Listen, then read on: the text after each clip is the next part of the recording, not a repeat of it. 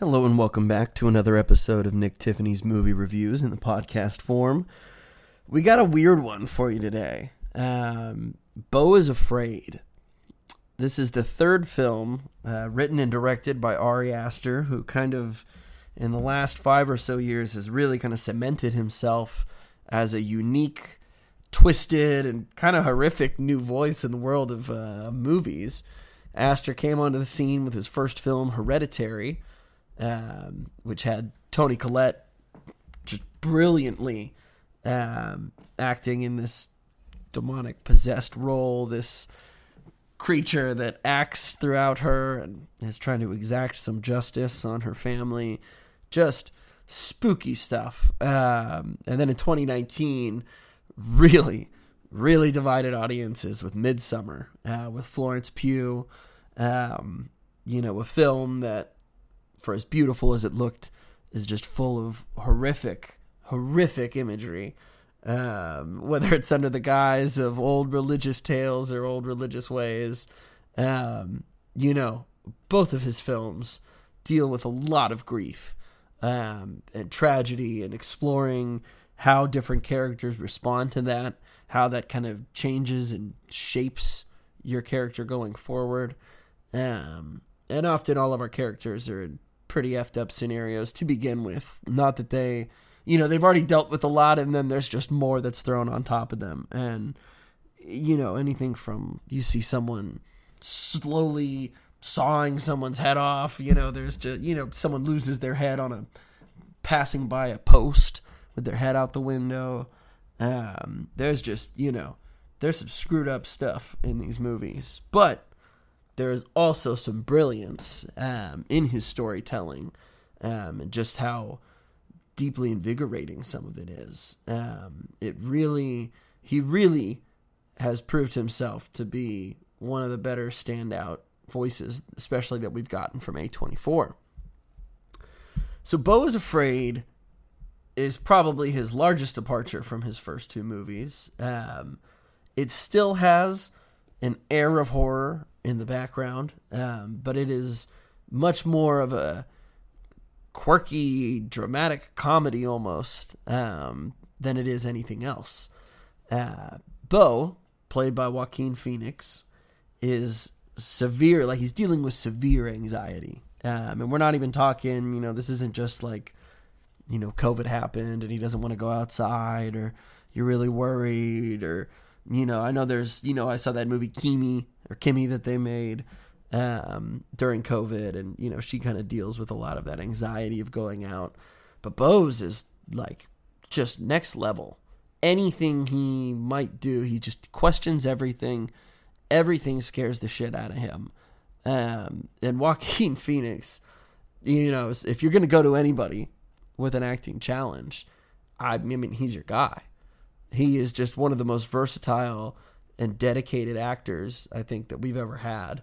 And, every project he does, he's just fascinating. So with Beau, I was getting extremely anxious kind of watching him, and just how much his skin was crawling and his indecision, and okay, maybe I will do this, but of course if he's going to do something, he completely fucks it up, and it's just, you're left to think oh no, this is going to happen and this will lead to this, and you can kind of get a glimpse of his process, I guess. And when I say this movie is dramatic comedy with a hint of horror, it kind of starts out, the whole idea behind the movie is that Beau's mom, Mona, played by Patti LuPone, she's just phenomenal in this movie. It's clear that there is a really weird dynamic between the mother-son duo, whether it's hints of Oedipal ongoings, or just the fact that, she's one of those moms that, I feel like more and more we're hearing stories or seeing stories of some of these just really abusive, whether it's verbally or, there's not really much physical abuse in that sense for the story.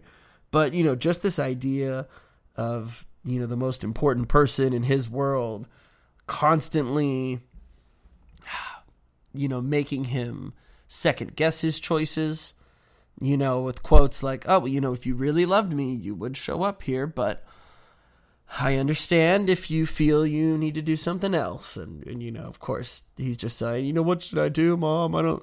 Well, maybe I can make it, but I might have to do this. And she, no, honey, it's fine. It's fine. I'm sure you're going to do whatever you want to do. And if you don't want to come see your mother, the only woman that's ever loved you and the only woman that's ever taken care of you, and well, that's fine. Then I have to go. And this just drives him crazy because weirdly, she is one of the only forms of support that he has. Getting him, we kind of learn through the start of the film, he's in deep therapy conversations, just trying to work past a lot of these issues and anxieties. And you kind of learn that Beau is now on his own, kind of fought to get out from his mother's grasp. But now he's got to get back to her place. And the whole movie kind of revolves around his journey, trying to see his mother so as not to disappoint her. And as is the case with so many of these odd journey stories, he's going to come across legitimately crazy people on his way, trying to make it from state to state even. Amy Ryan and Nathan Lane play a couple who at some point in the story are kind of assisting Beau. It's clear, he's taking so much medication. He's doing all these things. He is not a fully functioning adult, I would say. And they're kind of here to help take care of him. They lost a son in the war, and so they're overly ready to help and have someone in their home. But it's like, well, no, I'm happy to be here and for the help, but, can you take me to my mom's, please? And it's like, oh, we'll get around to it, but first you need to get back up to strength. All these impossible tasks are kind of being placed in front of him. And a lot of them are genuinely really funny. They're kind of like, they're funny in a fucked up kind of way, I would say, truthfully. Whether it's anxiousness about, some of these homeless people or, some of these street vandalists or, they're these street vandals or these, there's a guy who's just continually staring at him up in his building. And of course the guy's got like the black contacts and neck tattoos and tongue piercings and just looks like, in the movie, it's like, oh, like this guy's gonna like freaking kill me if I take a step outside. So I don't know if that's worth it. But the way they kind of play around with some of these these expectations is pretty humorous. And at times it's also horrifying. Like there's genuinely so many moments that are just like, okay, I'm like, we're there breathing with Beau, like, okay, you just got to make it across the street. You just got to get across the street. 3, 2, 1, run. Don't look behind you. Don't look around. And just, for a 3-hour movie, mind you, the pacing is actually pretty great. It's slow and terrifying in moments that it needs to until it ramps up and just hits you in the face like a train. And you're like, no, we're chugging and we're moving 1,000,000 miles a minute here. And it just, the story is very unique. And I've seen a lot of people, on Twitter especially, not that they're comparing it to Damien Chazelle's Babylon, but the idea that it is kind of nice that you can have newer directors making these 2.5, 3-hour epic, weird, not totally Hollywood stories, or, not something that, just, I don't know what studio saw the pitch, all the crazy mommy issues and all, and was like, yeah, you know what, let's do it. 3 hours, you got it. But it just, it speaks, I think, to the confidence they have in Ari Aster as a storyteller, in his following, as far as people who just, recognize a really unique cinematic voice. And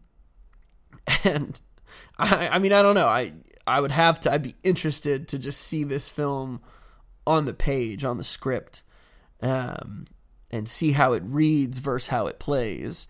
Because there were so many moments where I was like, I know I shouldn't be laughing right now, but they've touched a weirdly dark comical vein, and they're gonna keep exploiting it here and there.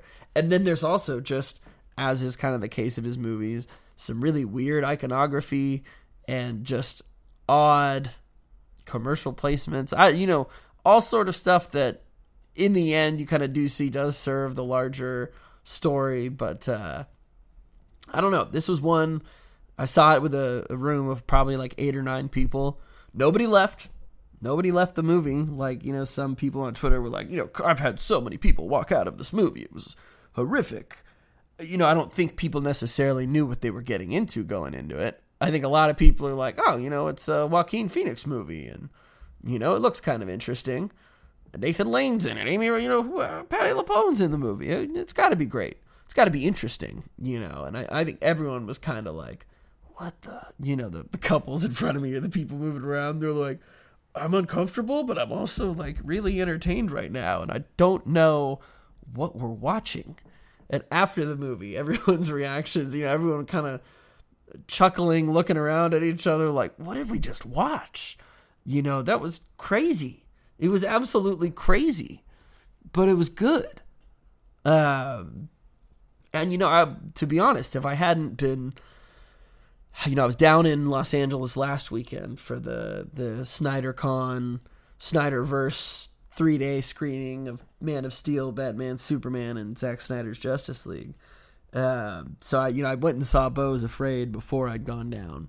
And I was like, okay, if I've got time, I'll do it on the weekend in this review. But, that definitely didn't end up happening. And I will be doing an entire segment kind of based around that weekend and talking about Justice League and Zack Snyder and meeting him and all that stuff. But, I've had almost a week to kind of process this movie now.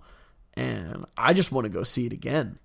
And, I would honestly advise people, if there's the big popcorn movie, if you can wait.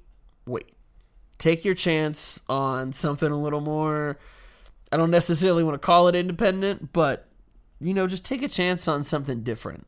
Because I think, why we go see the movies sometimes is to be surprised.